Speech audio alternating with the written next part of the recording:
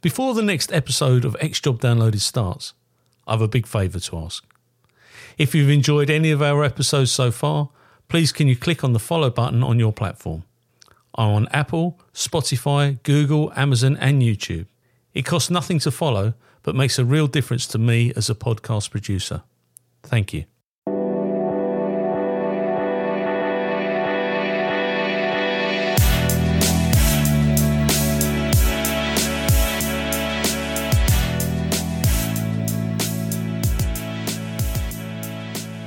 This interview has been tape recorded. My name is Paul Maliri and this is X Job Downloaded. And today we're going to interview Inge. Hopefully I've said it right this time. You certainly have, Paul. Nick, thank you so much for your time today. It's a beautiful day out there, sunny day in January, which we didn't expect. So I'm grateful for your time. But where did it all start for you? Where were you born and what's your background? Oh, blimey, I was going back a bit. Well, I'm 53. I was born in 1st of June 1969, so I'm a Gemini for what it's worth. But I was born in Southampton, and I'm a Portsmouth fan, so I'll keep that very quiet. Wow. So my dad was in the army, in the Royal Engineers, and we moved around for quite a bit of time between the UK and Germany, and then he put me to boarding school in Dover. So I did my formative years, I suppose, from age 11 to 18. Army boarding school it was, in Dover, top of Jubilee Way, if you know it, you come out the docks. And then I took a gap year, not knowing what I wanted to do, so I worked in various different jobs, including on a hovercraft between Dover and Calais. Did you really? If you remember, as a steward, I was useless. But I ended up saving up a lot of fags and booze, which I then took to Newcastle Poly. So I went to Newcastle Poly for 3 years, did a drinking degree, and studied economics. Came out of Newcastle Poly with a 2-2, which I was very proud of, and the kids take the mickey out of me. And then took another gap year, not knowing what I was going to do, and I went travelling around sort of Australia and ended up in Hong Kong. And then I was a cocktail barman in Hong Kong. My wife was backpacking and she was a waitress. There's a song there, Paul, if you want to sing it. There is, yeah. And then I ended up coming back to the UK. This was 1992, and with a view to using my economics degree to become a chartered accountant, because I thought money, business, finance, I'll do. And then anyway, day one, I was absolutely bored out of my brains, thinking this is not the job for me. And then I had a neighbour in the Met, and I had a neighbour in Kent, and the Met officer said to me, he said, Graham, his name was, I was still seeing him around where I live actually. He said, come out for me in a spin in a area car, in a Cavalier in the day. So we went on a late turn in Catford. I went, you're getting paid for doing this, Graham. This is amazing. So before you know it, I chucked my ticket in chartered accountancy and joined Kent Police in Feb 94. There you go. And I was the last intake to get, what do you call it? The housing allowance. Sort of housing allowance, that's it, yeah. So Feb 94. There you go. And that's my potted history of how I ended up joining the old bill. Wow. Portsmouth, interesting enough, one of the people on an earlier podcast, Paul Mullally, he'd done 24 years and 11 months, left Essex Police and went and worked at Portsmouth when Harry Redknapp was there. His story is absolutely fascinating. I would recommend it. And he through the highs and lows of Portsmouth. And the guy I play golf with his dad was a pro down at Portsmouth many, many years ago. It's interesting you say about the hovercraft, because there was a thing, there's only one hovercraft now other than the military ones, and that's the one to the Isle of Wight. Whereas as a kid, I always wanted to go on the one from Dover to Calais, and I never ever got on it. But it was as rough as guts, apparently. But so you joined Kent Police, went to Ashford Police Training School, I assume. I went there in 86, 87, which was quite austere at the time. But I think it changed by the time you got there, because we had separate dorms, boys in one, girls in the other. What was that like for you?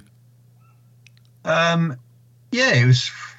So I went to army boarding school, so I was quite used to the discipline, and it wasn't hard at all. I mean, all the marching stuff was a complete joke compared to what I'd been used to at school. We used to have to march to breakfast and have shooting lessons when I was 11. Did you? I was a whole different world. In fact, I had a beer with my mate in London yesterday, and we were talking about it, a mate from school. And when I went to Newcastle Poly, and I said, "What? Don't people march to breakfast?" I mean, he was like complete. It was complete. So when I went to Ashford, it was just, I say it was a doddle. But when I was doing some training, I got dropped on my back by a Thames Valley officer when I was doing Section 25 sort of protests on the zebra crossing, and it knackered my back, which wasn't great. But anyway, I got through my training and everything else, and then and I've got through my injury. Donkey, but it didn't set me back in terms of football and running, and it's an absolute pain, you can imagine. But so I went through Ashford, and then on my first posting, because you had all the mod things then, didn't you? So my first posting was Royal Tunbridge Wells, Darling, which is very nice. Lovely. Yeah. And then I went to Tunbridge and Sevenoaks, and then after about 3.5, 4 years went into Intel, because I was basically very chatty, and I got shooted by a bloke who was ex-traffic, and all we were doing was sticking everyone on for like loose batteries under Ford Escort bonnets, which is all very well, but they were getting really hacked off with it. But then when I went out on independent patrol, I wasn't sticking everyone on, and people were saying to me, "Oh, you haven't been too bad to me. I'll tell you what, do you want to hear about, this bit of drug dealing, whatever, you know how it works." And then I thought, and then I started sticking a few Intel reports in, 4x4s in the day, not 5x5s they are now. And then there was a vacancy come up in Intel, not source handling them. It was field intelligence officers, they called it in Kent then. So we were doing a bit of R&D and source. And then, anyway, but these are questions for later on in the interview, I'm sure. But that's how I ended up joining the job, getting it from uniform into Intel. And then my career went from there, really. So when did you take your sergeant's exam? 2007, I think it was. 2006. And then something like that, 2008. Because basically what happened was they split Intel between source and R&D, and I went down the source line. Right. And then as you do, you sort of move on from a role, and I was getting a bit frustrated with payment levels for good quality sources who were propping up burglary jobs. And one in particular, he propped up I won't give anything away, where am I? He propped up a burglary job. The governor said, there's no overtime for any foot surveillance tonight. The two jobs came in the following morning, because basically the source had named the houses that are going to get burgled. I'm trying to keep it nice and polite here, burgled. And he was very close to the job, obviously. And then the next day, I mean, he wasn't the brightest tool in the box, because he came in, he was signing on bail in his real details, and then asked for Nick and Intel, and gave his pseudonym, because I would say Mickey Mouse is at the front counter. Nick was like, anyway, but what happened was, he said, "Well, I'll give you the burglaries. You didn't think about it. I'll tell you where the stolen property is." He stuffed up a chimney, I think it was. And the governor said, "Oh, well, we're not going to pay him out any money. Go and take him down McDonald's for a meal." No. And I went, if this is what it has come to, and we're paying people in Happy Meals for really good quality intelligence because we haven't got enough money in the budget, come on. So then I went down to Special Branch, source handling down there, which was really, really good. I really enjoyed it down there. It was really different work, and we travelled abroad and we run sources, and it was really interesting. But then everything's got a shelf life. And as I got older, I realised that maybe things weren't being, and I'd seen things in my career which maybe weren't 100% correct, as well as maybe supervisors who weren't as productive as they could be. I'm trying to be very polite, and I think, and I'm very lively. I was lively before the job, I was lively in the job, and I'm lively post the job. I'm never going to change, much to make people's annoyance, I'm sure, including my own half the time. But so I thought, I'll tell you what, I'm going to get promoted, because I think I could do a better job. Someone said to me, if you can do a better job, put your money where your mouth is and get promoted. So I got promoted. Yeah, so I ended up 2007-8 it was, and I went back into uniform thinking, honestly, I was on an early turn. I couldn't even turn my radio on. I've been out of uniform for so long. I was putting my date of birth in. It was sad. But you mould a team, and my team looked after me. I went into uniform as a skipper, as a temporary at Medway, and we all looked after each other. And everyone's got their own skill sets. And my team, they were brilliant, right? I mean, I couldn't do a breath test. I couldn't do my radio, but they looked after me. Then I did a year in uniform, on section, and then got substantive, and then went into custody. And I won't tell you, you know what custody's like, but there's some real horror stories. No, I don't, because I never actually did it. Didn't you? No, but one day, my mate, who I still go out drinking with, he's now a trainer in Kent Police. We were source handlers together, and he said to me, "Why are you getting promoted, Nick? This is you got foreign travel, you got plain clothes, you get allowances, you got cars, you got really interesting job." And I went, "Oh, Martin," I said, "I've had enough of this." Anyway, one night I was on nights in custody, and this bloke started eating his own excrement. Oh, right? Nice. Sorry if you just had your dinner breakfast, right. Or any of your listeners, all your ex-listeners now. And anyway, I wrote this statement out, and I won't even go into the detail. It wasn't great. And I emailed Martin saying, Martin, you were right. I'm on less money now as a first grade pay scale skipper than I was as a top of the scale PC with all the foreign travel and all the allowances. And then it went from there. Then what happened was there was a vacancy back in Source. Someone said, "Oh, there's a vacancy, Nick. Do you fancy going for it?" And then before you know it, I was a skipper in Source again. And then went from Source at level 1, and then into level 2, and back into SB, and then back into level 2, or that way around, or something like that. And then finished at level 2 in Source, put it that way. So when you were a PC doing source handling on SB, had they moved into the human trafficking element at that point? Yeah, that was when the IRA had sort of the threat had diminished, put it that way, and the security services are going away from traditional type stuff they had been doing into organised crime. But then that obviously changed with the other threats that emerged from a terrorist angle, put it that way. But yeah, we went from what was traditionally that sort of Irish sort of terrorism angle, into the more organised crime, and then it went back after the Twin Towers back into the other world, which we're more familiar with now, I suppose. Yeah, and there's an intrinsic link between the human trafficking, the CT world, and organised crimes. You know, there's a huge link in there. Yeah. When you became a source handler, and you've already described the skills that you've got, but things changed in around 94. Because shortly after that, we had the Essex Boys, which had a massive impact in the way that informants were handled. And I don't know if you're aware, but in 95, when the 3 people got murdered in the Range Rover, Tate, Tucker and Rolfe, by Worms and Steele, the informant at that time on that job was a guy called Darren Nichols. And Darren Nichols was the man that drove the killers to Rettendon and where they executed the 3 in the Range Rover. Well, unbeknownst to me at that time, I was a DC, Darren Nichols was an informant in our office. You see, so the ad hoc manner in which he was dealt with, when that all came on top, that's what reformed or restructured the way that informants nationally, because they took out the bad practice, went to good practice, and nationally they changed, all because of the way that he was being run as an informant. Yeah, absolutely. Yeah, and I've got, and you know, people that call it the good old days in whatever wasn't just source handling. I'm going, yeah, the reasons why it was the good old days is because there was no restrictions a lot of the time. And what happened was they brought in all the restrictions because people were kicking the backside out of the stuff they should have been doing. And I'm not criticising that era at all, but things evolve and change. And I even saw it in my career in Source, where things evolved from having very basic contact sheets, as they call it, through to, you know, very sophisticated computer systems whereby which stuff is logged, put it that way. And it changed, and it's probably changed since I left as well. No, in fact, I know it has, because I've still got a lot of mates in it. But, you know, things evolve, and every generation sees its own set of eyes. But certainly what prompted me, like I mentioned a minute ago, to get promoted was seeing bad practice.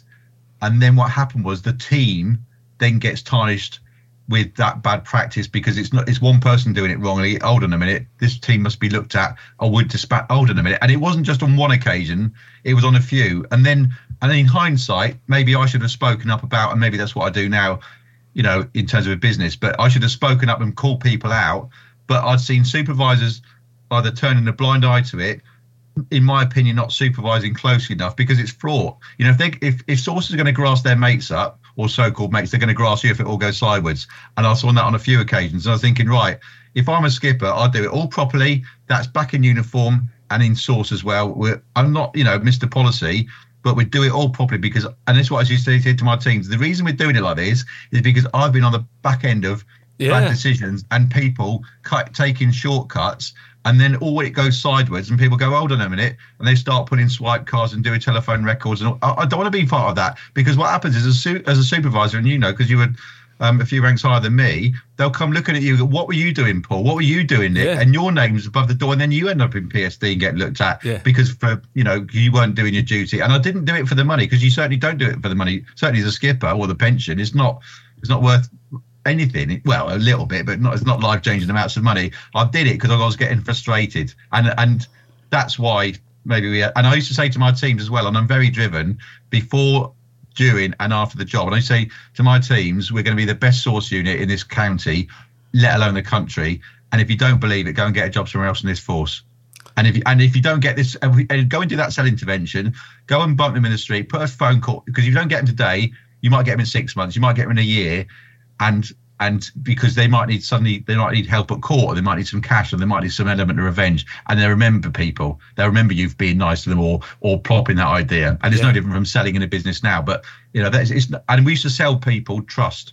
In what I'm doing now, I'm selling something else. I am selling trust, but we used to sell trust. I said to our source handler, I said, you could be on the best source handling course with the security services and going through all that sort of stuff, which we did, and you might think you're Johnny, big shoes, but if you don't sell yourself to that person who doesn't know you from Adam, they're never going to tell you who's doing the burglary or the next opera, whatever it is. So don't. And if you think you're James Bond, go and get another job, because you're nothing sexy. All you're doing is speaking to people, writing it down, and passing it on to someone who can hopefully do something with it. That's all it is. Nothing. It's not rocket science. And if you think it's something special, go and get a job on the high street on section on Friday night and see what real work's about. And they go, the computers have crashed.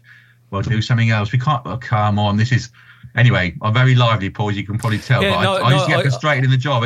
I get it. And I think the strength of supervision, I think that the British policing is in a massive problem at the moment because, well, there's a couple of things we've mentioned. One, regional training schools. If you had regional training schools again, if we had our Ashfords back, some of the characters that have recently hit the national news would have been weeded out. They'd have been identified early doors. The selection process around face-to-face. I mean, we're doing this interview over Teams, but it's all about online. There's no face-to-face. There's no personal interaction. No one's walked through some of these people's houses, through their front door and thought, oh, this is a bit odd. There's a cannabis growing there, or he's got some inappropriate stuff laying on the side. Do you know what I mean? But that's what's happening.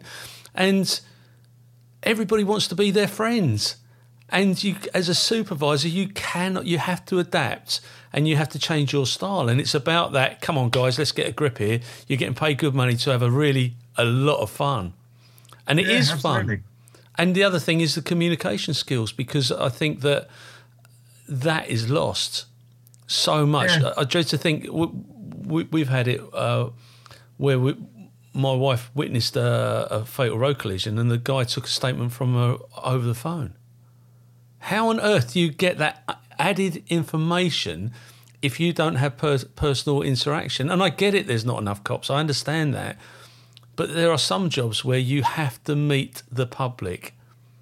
And I used to say to my guys, if you're too scared to go out, what have you done this week, DC such and such? This, that and the other. Have you been out yet? No. Well, what do you think your suspects are going to give themselves up? They're going to surrender to this police station. If you're not going to use your warrant card, give it to me and I'll get a box of cornflakes in and they'll do exactly the same job. Yeah. But that's the truth, because detecting, preventing, or prevention and detection are the key things. You know, making sure that vulnerable people are safe is actually going out and meeting the public. But they've got more teams of the Premiership now. So if it's a domestic abuse team, and I don't know about your former force, but my former force, nobody from that team actually goes out and meets the public. They're there to process the pieces of paper that come from the poor PCs that are attending these jobs. Then they go into the safeguarding element. And, you know, I get it, but everyone becomes too prissy and they become job snobs. Oh, absolutely, yeah. And they're own little silos. And this is not job bashing at all. And I'm not. They do a really hard job and stuff. But and what happens if you don't get the culture right inside the job? Then when you say to them, "Oh, can you go and do this?" They're not going to. Do you know what? I'm not going to bother. And I remember, you know, like in your career and people listening, I'm sure they've got their memories of incidents of certain things. But there was a skipper once who said to me, in terms of my staff appraisal, he'd written it up, he typed it on the computer. And then he said, "Oh yeah, Nick, what do you think of this?" Looked over his shoulders That's just that'll do. I was thinking, hold on a minute, I've just worked for you for a year. You don't know what my career aspirations are, whether there's any issues in the office, what I think of you.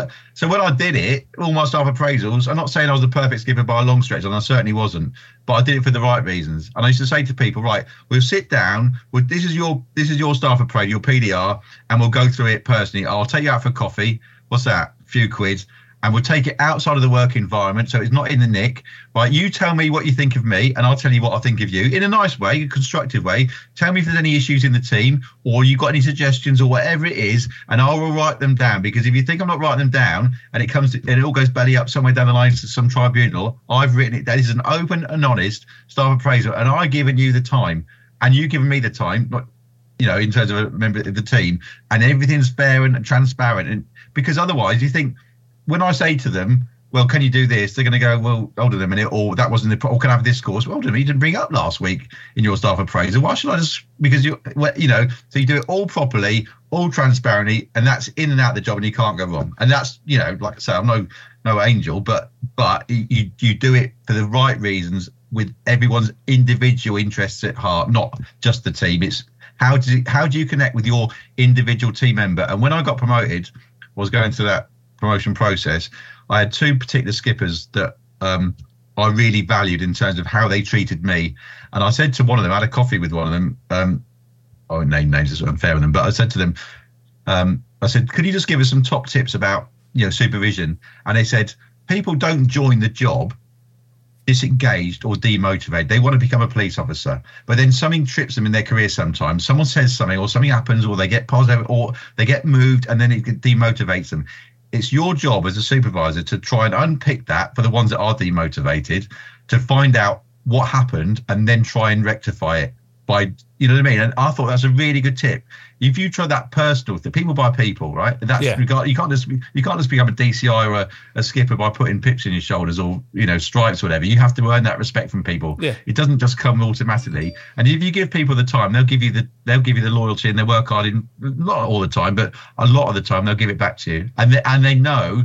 And I'm into my football. I mentioned the Portsmouth thing earlier, but I would say, right, when you used to go into a new team, set your stall out.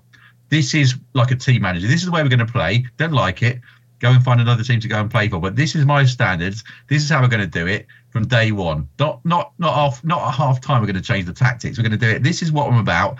And they would have done the research on me before I went into the team, and I would have done the research on them, so they know what's coming to it. But not in a nasty way. But I used to go in there and go, right, okay. For example, who's got access to this office? Well, people that left the team 2, 3, 5 years ago, well, why are they just using this swipe to get in then? This is not a drop and flop. This is a source handling office. If something goes missing or something happened, the first thing PSD going to do is check the swipes. And if they're not up to speed, who's the supervisor in here? Why haven't you checked the swipes? What's your standards? And no different on section. And people just think, I was crackers. This is very old school. Every month, sign the pocketbooks off. Every month, weigh the CS or PARA. Every month, weigh their check their serial numbers on their cuffs. Check the serial numbers on their ASP. Because if I didn't, because if it all went belly up and there was some sort of incident, well, who swapped cuffs? Where's the stand? You can see it, can't you? Yeah, absolutely. And I did it all properly. I'm not saying I wasn't perfect, but I did it because for the right reasons. There you go. So can you explain to the listeners the importance of source handling and the dangers of source handling? Or let's ask that another way. Can you explain the positives and the negatives of source handling? Yeah, the positives are, if I give top 3 positives and top 3 negatives or dangers, right? The positives are, you can't be, in my humble opinion, a human source, right? Someone telling you that something is going to happen, or something has happened, or they've got an opinion on something. It gives you that real personal slant. Right, and you can't beat that through any technical means, I don't think. No. Right, because I personally don't think you can do that. It's very cost effective, because if you go and do a cell intervention, and all of a sudden operation so and so gets launched on the back of it, then someone says something, and a surveillance team goes behind a burglar, and they save, I don't know, a lot of investigation time for detectives on a series of burglaries. It can be very cost effective. I mean, we've paid outsources lots of money in the past, but it's still, there was one person we were paying $5,000 a month in cash in a briefcase for a year, and that's a lot of money. And people say, when I was giving this sort of anecdote in the police. That's a lot of money. Yeah, but you think how much it cost, it saved the country in terms of how much that would have taken in terms of investigation and all the repercussions of it economically. There was it was nothing. There's nothing, I don't think, personally. And I take it, I mean, obviously without going into details, but I take it that was a CT issue. As opposed to localised crime. It wasn't a burglary. No, it wasn't a burglary. No. Although if somebody came up with the information around the Brinks mat, which there was stuff connected to Kent on that, if someone came up with the right and they recovered the property, there'd be a hefty sum of money involved in that as a reward. Of course. Absolutely. Well, and that's what makes the go around. There's people give cash rewards, and it's worth a lot of money. So why not? I think it's very cost effective. And from a personal point of view, I think when I joined the job, I didn't even know source handling existed as a career option. You don't just create a role for a career option. I get that. But for me, when I suddenly went, there's an option as a source handler. What's that? It's not just in uniform running around catching people in stripy suits and swag bags and stuff. It's something different. And I tell people now about career, and look in hindsight, I look at the Met. I mean, the career options are far bigger in the Met than they are in Kent. And still obviously. But I think from a career option, I think from me, I'm never going to be kicking in doors and shouting and firing guns and all this sort of stuff. But for me, in my personality, certainly, it gave me that creative outlook in terms of the job, because we could give pseudonyms, put people through surveillance routes, and basically create your own policing world with very tight parameters. But it gave me that element of which I didn't get certainly in a uniform role, because you're getting told to go from call to call to call to call to call. And it's very much more reactive, but it's a proactive, creative way, which makes my mind tick, I suppose. But yeah, that's the three positives. The negatives are you get sources that if they're going to grass the mate, so like I mentioned earlier, they can grass you up. So they can give false information, so you can go off on a bit of a thinking down a rabbit hole, because that's what happens. As well as I suppose it can be quite divisive in the force, because people think you're dancing with the devil. It's a very grey area. It's not a grey area at all.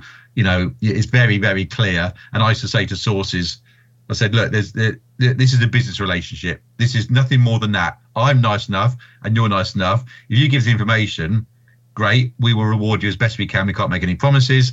However, if it's wrong and we find out, then woe betide you. But we shake hands and walk away. But we do it all professionally.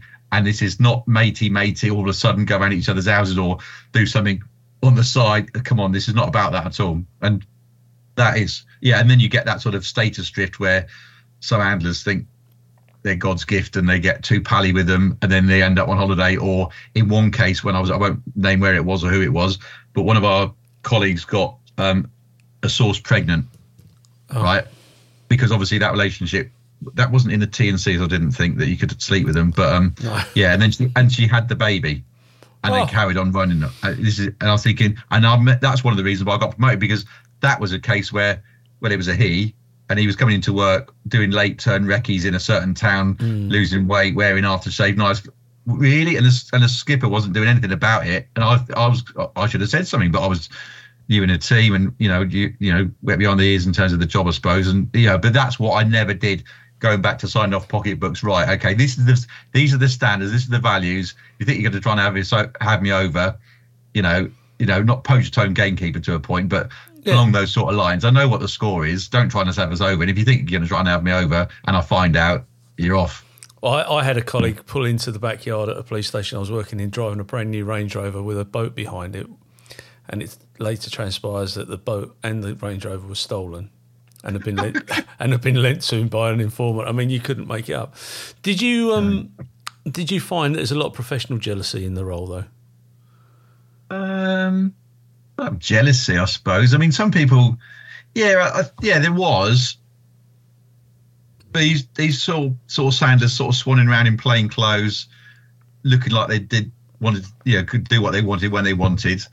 But what they didn't get on the flip side was the fact that not now, but in the day, you're taking calls 24 hours. Yeah. 365 days a year, even on leave, because there was no system to hand sources over and stuff. So, there's jealousy, but there was a downside to it in terms of they didn't see the downside to the role. And when and obviously there's a big psychological pressure because you're under, certainly I didn't get as much when I was getting older in service, I suppose, but when you were younger, we were getting information from sources, and then I know a door's going to get kicked in on a drug warrant on a Friday night.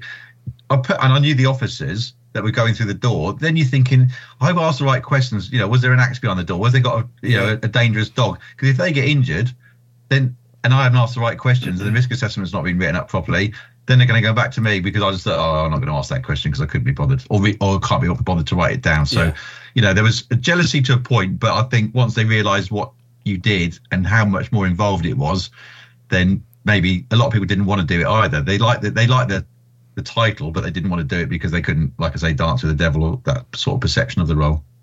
Yeah, it's interesting. I was a UC manager, so I used to work close with the intelligence handlers and obviously the TPs, UCs, whoever it was.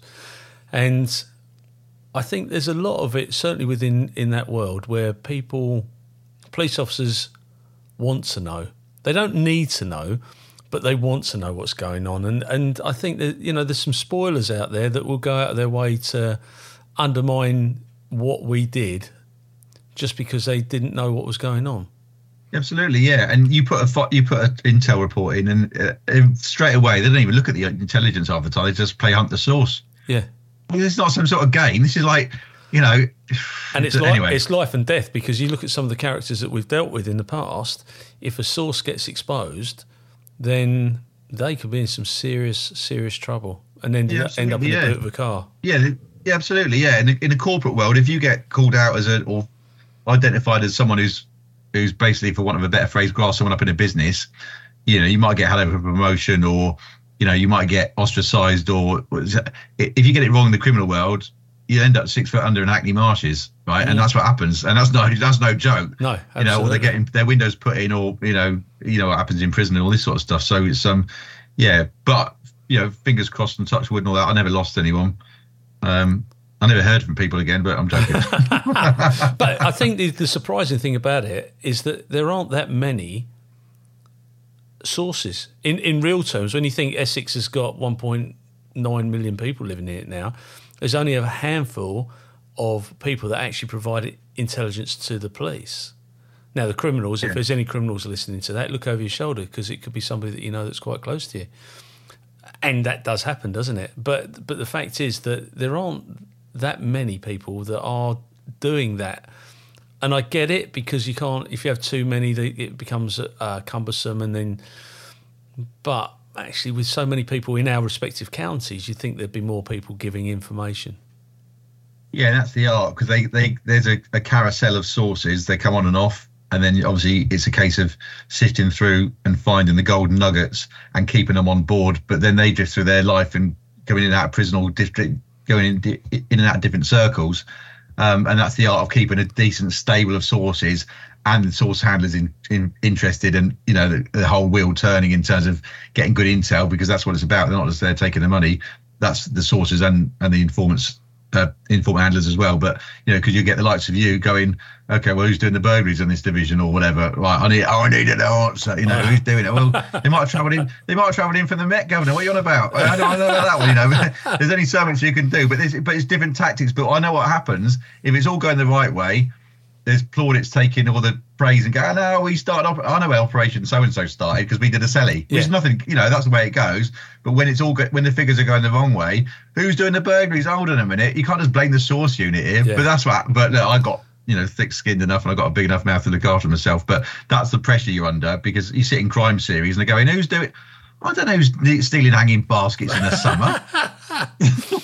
And success does have many fathers, and that is frustrating when you have been instrumental in a job, and all of a sudden everybody, the world and his wife, are getting commendations and QPMs, and you walk away with your bits in your hands. So you get to successfully navigate to 2019, which is your last year. You've done 25 years at this point. It's a big step. So how old were you at that time? Oh, 50. 50. So you'd hit the magic 50, 2019, 25 years, 50 years of age, and you can get your pension, basically. Yeah, absolutely. What was the motivator to leave, though? Um, doing the right thing for myself, not for the job.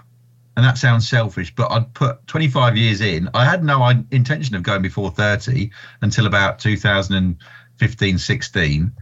And there wasn't just one thing that triggered it. There was a number of things. One was bent coppers, which did my head in. Why should I be in an organisation where there's people giving away secrets about this job when we're working hard to get decent information and people are giving it away? What? The fact that the police weren't being funded and we were just going through cut after cut after cut after cut after 2009. I was thinking, this is never going to get any better.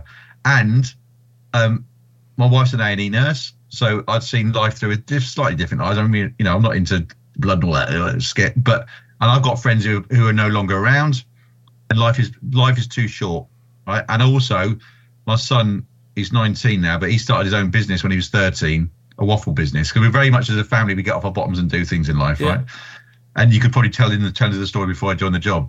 And he set a waffle business up, which he sold last June at age 19. I'm very proud of him. But he said to me one day, my last role was doing the acting governor bit down at SB, special branch, right? And I'd done over the 56 days. So basically they temporised my pay and pension. And I was on tapering, right? So my tapering finished in like February 2019. And I was thinking, so I'm going to go back as a skipper and do average salary now, pension. I'm going to go out on a governor's pension for not having done the exam.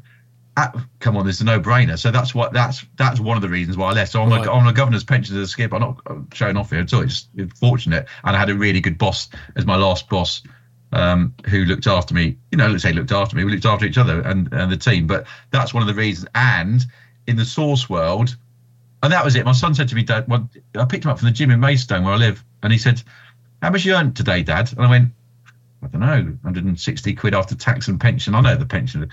He said, "I wouldn't get out of bed for that." I'm thinking, this is a blinking 15-year-old telling me this. I said, I've got to, we had some, I won't go into the detail, but some very high level security service jobs running at that time. I was going, I'm taking not a lot of flack, but I'm taking a lot of pressure here for stuff going on. And my son's saying he wouldn't get out of bed for the money I've just brought home today and the commute. I said, come on. So, and I'd seen in the corporate world, speaking up, whistleblowing, getting bigger and bigger, right, as an agenda, as an issue.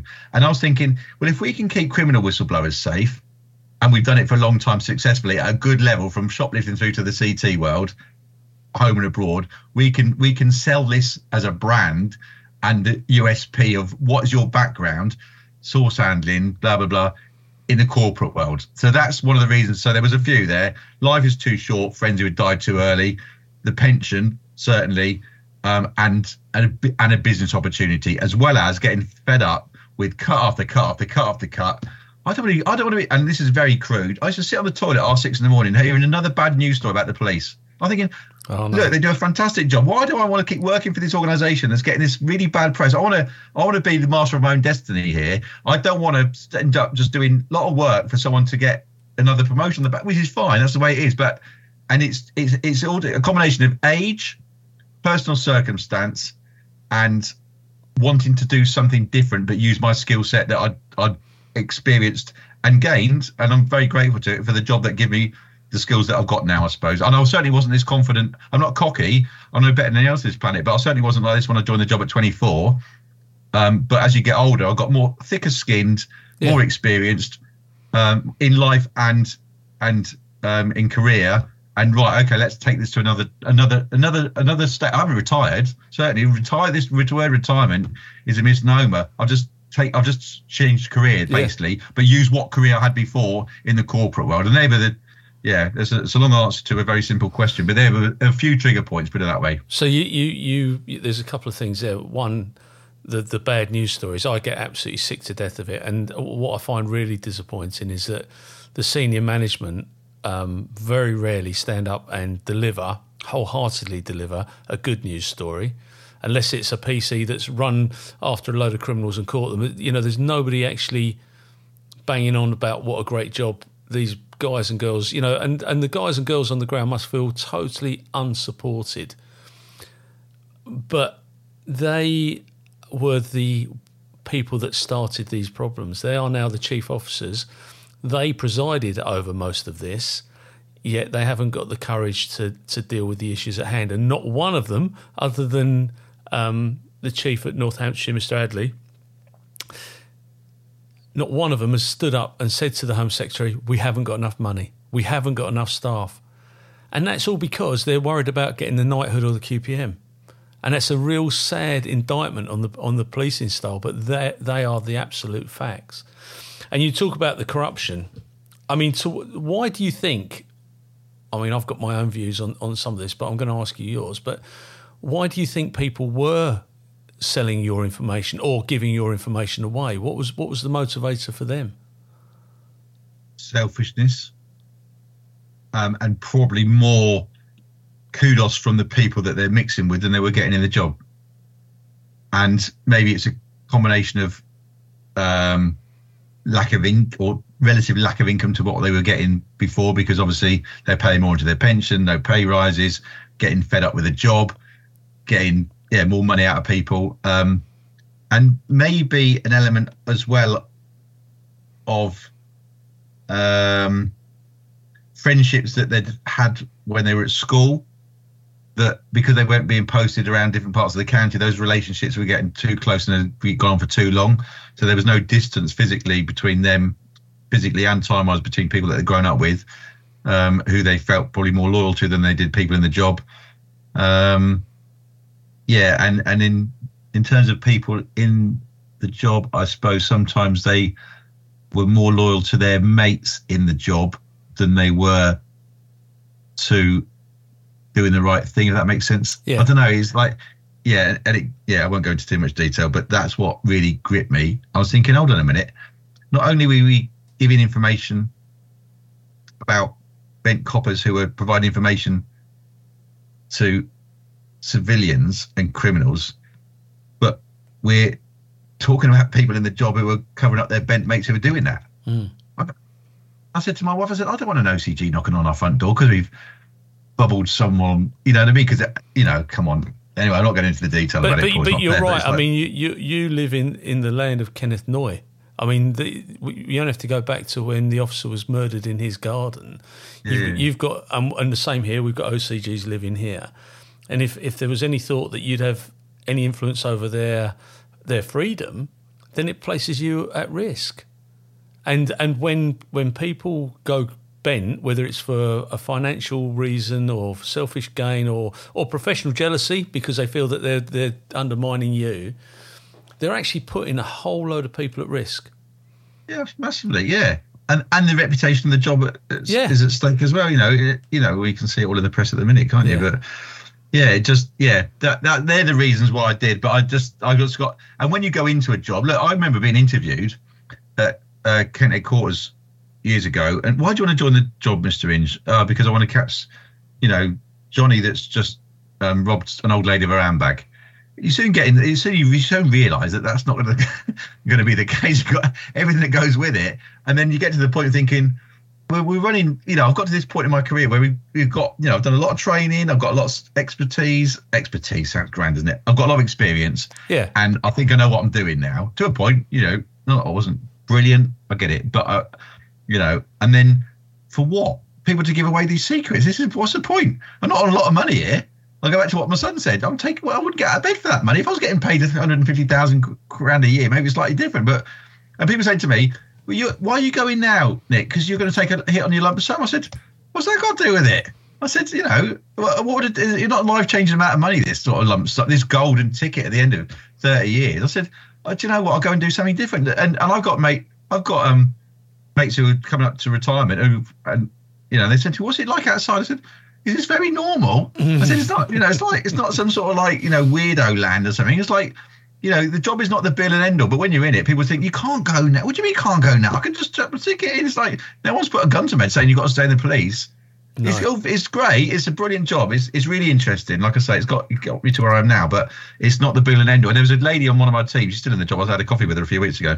It's all right for you, sir. You're going now. I've got another 25 of this nonsense. 25 years of this nonsense. We'll go and get another job then. Oh, that's exactly it. I vividly remember picking my youngest son up, and he worked for a very nice restaurant in the West End in Mayfair. But he'd work all the hours that God sends. He's a fantastic chef. We all talk highly of our kids, but he's a fantastic chef. He runs a restaurant out in Mission Beach in North Queensland now. And he was working in Michelin-star restaurants, blah, blah, blah. And I'm driving home one night, and I said, "Do you want something to eat?" And he said, "Oh, yeah, I really like something to eat, Dad. I've had a long day, blah, blah, blah." Right, okay. And we go to the local McDonald's at Harlow on the way back on the M11, and it's closed. I said, "We'll go to the BP garage." This is a Friday night, Saturday morning, and I pull in there, and the dog van's parked outside the BP garage, and there's all the police cars. And I know, because at the time I'm the district commander at Harlow, and I know that it's going to be kicking off in the town.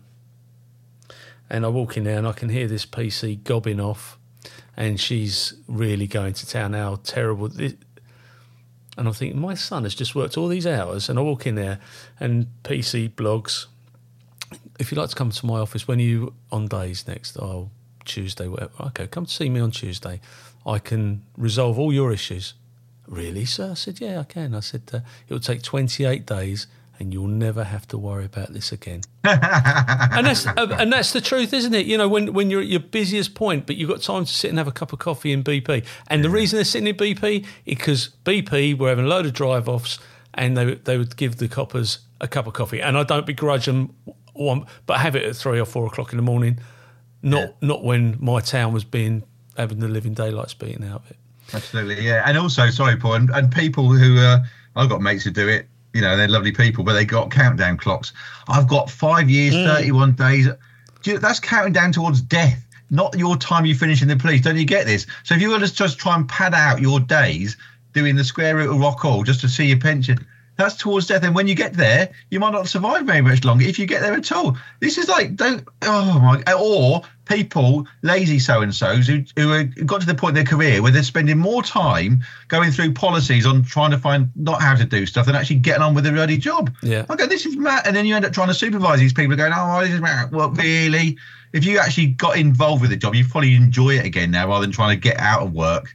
It's a great job, and it gives opportunity. I mean, you said about international travel, and there's so much opportunity, and the skill sets that you bring from it are far above those that they think that you and I are forward-facing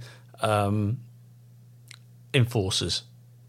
What they don't realise, actually, we're critical thinkers, we're decision makers, we understand what customer focus is, all the other stuff that industry would love to have. With our skills, we would fit into any organisation, but I think a lot of people lose that. So what happens next? It's 2019, you've done 25 years, you're 50 years old. You've had a gutful, basically. I mean, not to put too fine a point on it. You've had enough, or you just... No, I hadn't had enough. I just thought it's the most opportune point to go. Right. Yeah. No, I could still be in it. I could still be enjoying it, but it's the most opportune point in my life to go and do my next stage of life. That's why I left. Nothing against the job, but yeah. So what happened was, my son, who I mentioned earlier, he played a lot of football at a good level, and I stood on the touchline listening to nonsense with people who never kicked a ball.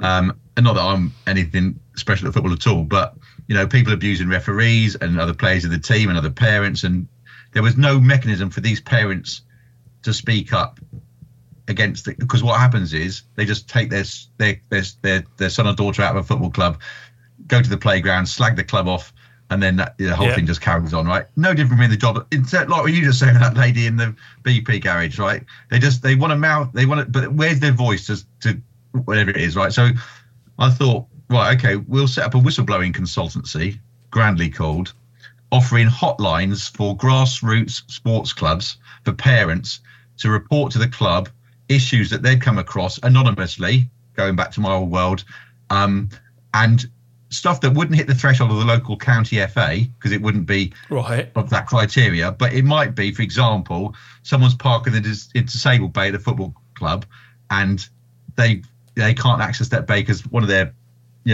family members or friends can't access, but it's a real gripe in their own world, right? So we started doing that, which is successful for a little bit, and then someone said, "Well, what's your story?" And I said, "Well, I used to be informant handling. Well, that's really different. It's not sexy. It's not. I'm no James Bond, honestly. If you come, and this is one of my lines I use now, Paul. If you saw me coming out the English Channel in a pair of Speedos, it's not a pretty sight. Like, sort of speak to my wife on a bloody cold day as well. Anyway, so they said, before you know it, I did a presentation for a lot of money for 1 hour's work to an SLT away day. I won't say who it is, right? And my mate's going, how much do you get paid for doing that? I went, I'm not showing off here at all. I said, because they're buying into the story. And then what happened was, through the networking, and in the job I used to network to get names of referrals, right? So it's no different what I do now for in the job. Networking. And through the network, I got approached by a software company in Dubai. And they said they got a whistleblowing app, right? Which is like a replacement for, say, a hotline or an internal compliance system. Yeah. It's an app, but we haven't got anyone to look after the disclosures on the end of it. I trust, which is my business, USP is source handling. People more likely to make disclosures because they feel like they're in safer hands rather than just going to, an admin desk somewhere and someone writing a report and sending it through. So we partnered with them, and then COVID struck. Right. And I was thinking, oh crikey! So I was thinking I should have stayed in the job. This would have been so much easier.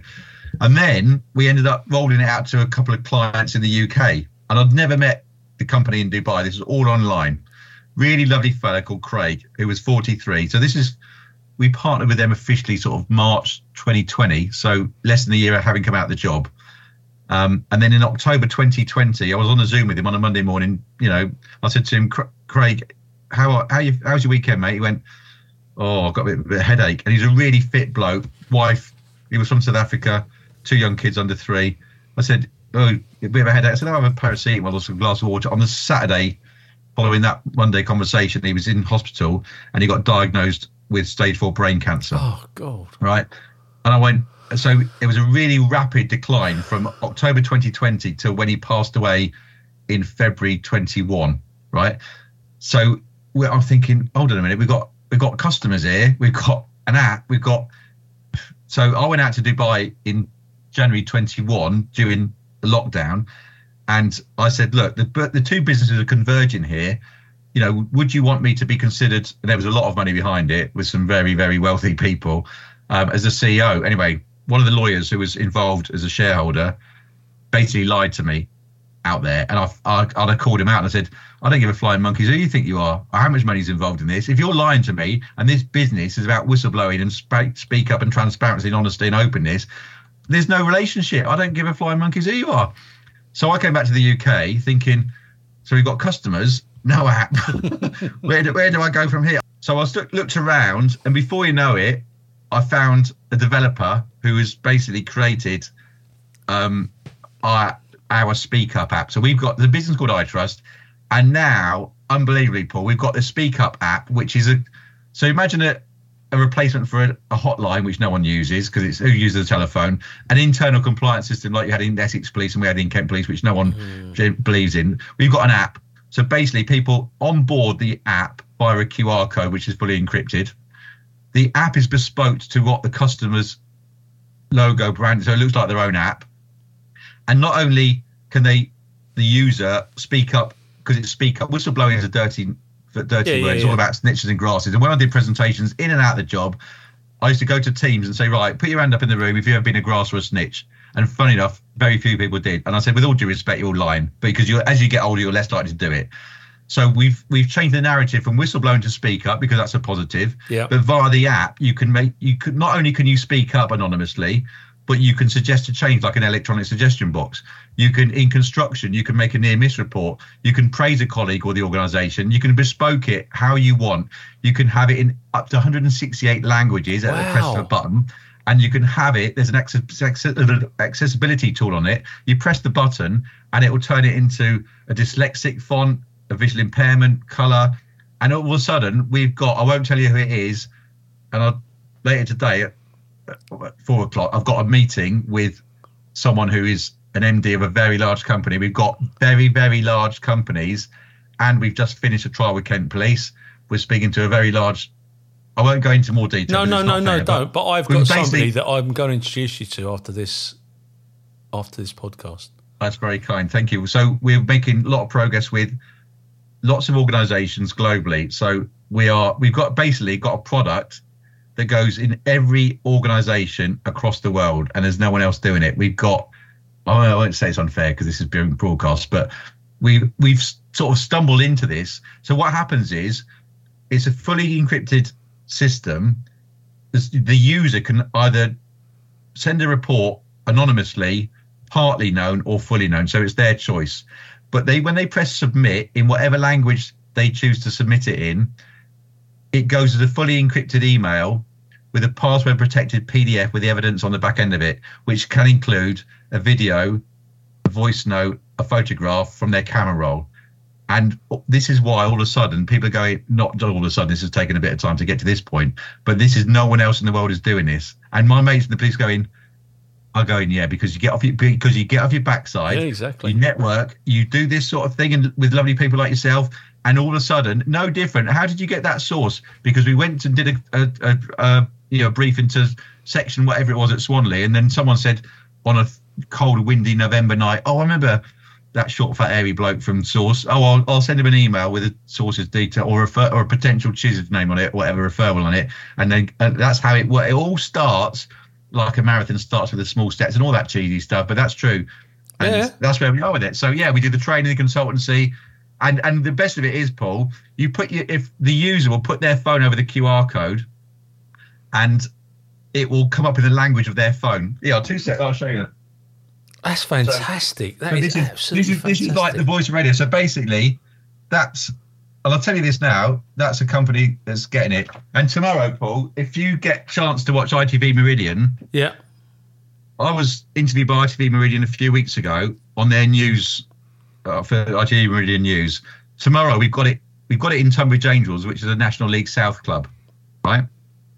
And we've got ITV Meridian coming down tomorrow. So it's a Friday for the benefit of the listeners, I suppose. Yeah. So it's Saturday tomorrow, and they're playing Worthing, but they've got a diversity inclusion day tomorrow. They've got women's teams, trans teams, and disability teams. And ITV Meridian are coming down because our QR code is at Tunbridge Angels on an advertising hoarding. So anyone, anywhere in the ground, can actually report anything, and it's going to go on the back of every ticket, every program, and in the bigger stadiums, on the giant screens. Now you can see, I don't know if you follow football, but I go to football a lot, right? And if you hear or see something, what do? You go on the Kick It Out app, you go to speak to a steward at the front of the stand and get your head kicked in on the way out, or you do nothing. With this, you can do it in the sanctity of your own home. You could be videoing a corner, a free kick, have it, and then hear someone saying something they shouldn't do or chucking a coin, and then you can send that in as a fully encrypted email straight into the club for them to investigate. Brilliant.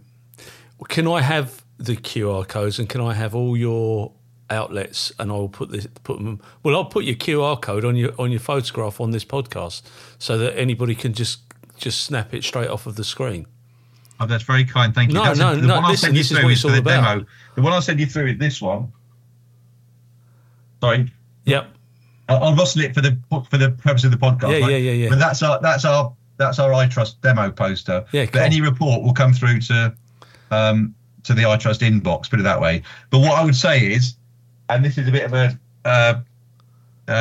if people ever think they can't do what we're doing, our lawyers are watching, because if this is intellectual property in terms of what we're doing. But yeah, so like I say, it's all very exciting, and this is where we are with it. Good so yeah, for you, all good. man. And last thing I will say, Paul, about this is that the journalist said to me, you get this in the police force, which we will do very soon. This is a national story, because you look at police culture, right, in terms of community engagement as well. Every time we do a presentation to people, you can hear their cogs turning in their head, thinking this is basically a feedback mechanism for restaurants, or community engagement. We're speaking to people at the minute about getting into, I won't tell you where it is, but hard to reach communities that don't trust the police, can't speak English, or don't have English as their first language.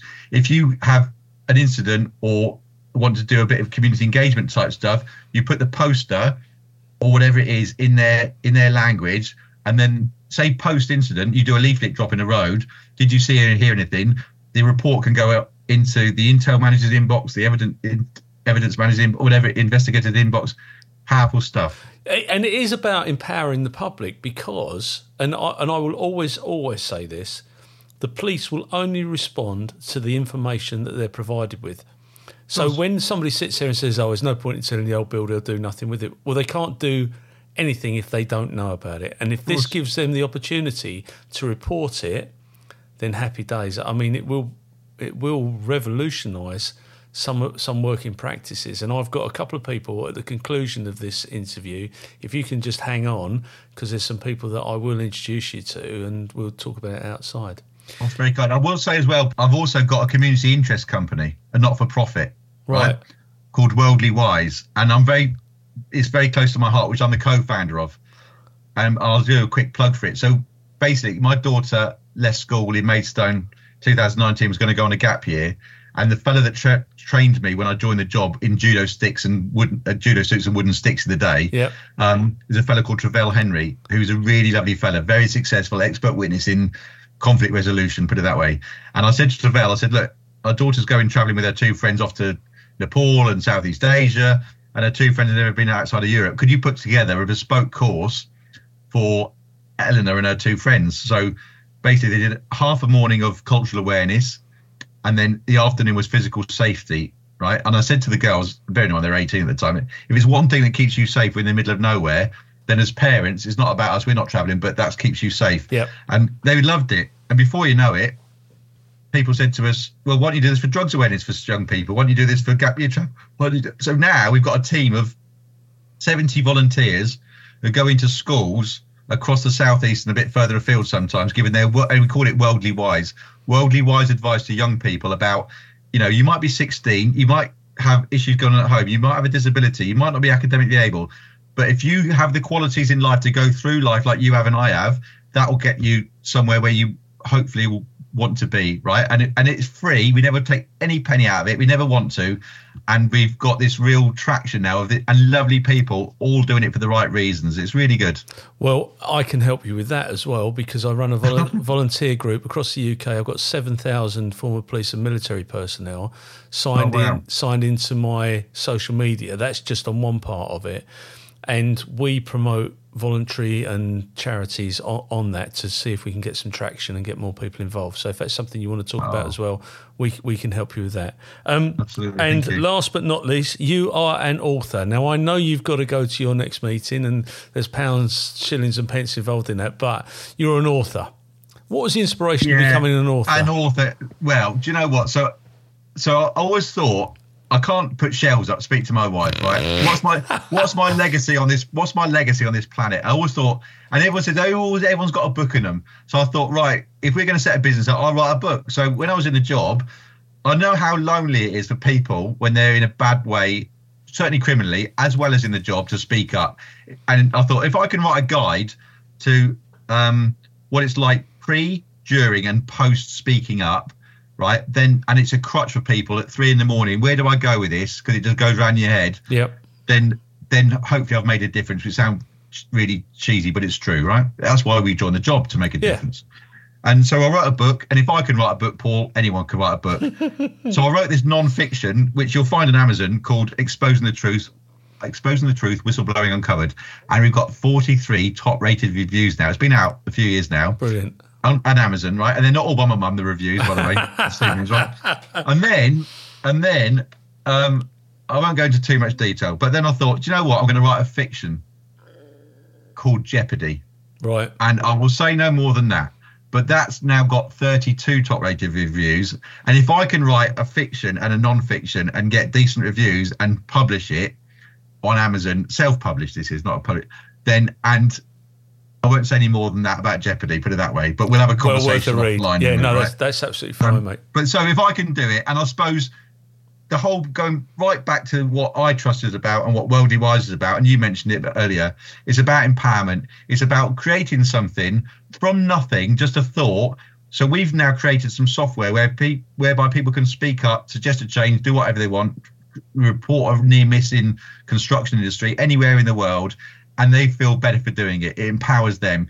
Worldly Wise is about empowering students, which we've done for 2.5 years now, and we continue to do it, where one young person goes, do you know what? I had a talk by someone from a thing called Worldly Wise in 2021 or 22 or 23. And do you know what? That really resonated with me. And you've got people in your life, I'm sure, and I have in my life, where they've inspired me, and I've put a big bit of Nick Inge in there as well, sadly, for a lot of people. But you know what? You make your own life, and you make your own luck, and you get on with it. And if it's not a failure, it's a learning curve. You use that for your next phase. And like I said, I'm not the new Messiah, certainly not. But if ever there is proof that you can get off your bottom and do things in life, post job, which this was about, right? Or if you're in the job and you want to think, do you know what? I'll give it a go. Just give it a go, because life's too bloody short, as we already know. So sorry, I won't swear, obviously. No. You're fine, mate. Well, listen, I appreciate your candour. I appreciate your time, and I can't wait to sit down and have a cup of tea with you in person. I will come across that bridge, because I think there's a lot of stuff there that you've spoken about, and I think I've got some people that I can introduce you to help you out. That's very kind, thank you. Before we go any further and I conclude this interview, is there anything you'd like to add, alter, or correct? Well, the only thing I would like to say is thank you for this opportunity and having me on and giving me the time to share our story. And it's not about Moir, darling, it certainly isn't. But if it helps some people and we can connect after this, which we will do, I know, and help each other, then that's what it's about. And and if anyone's out there that wants to get in touch and have a chat, and they're not sure about the future or whatever, and I can give them a bit of a steer, then I'm more than happy to do so. Nick, thank you so much for your time. That was absolutely brilliant. I look forward to speaking to you soon.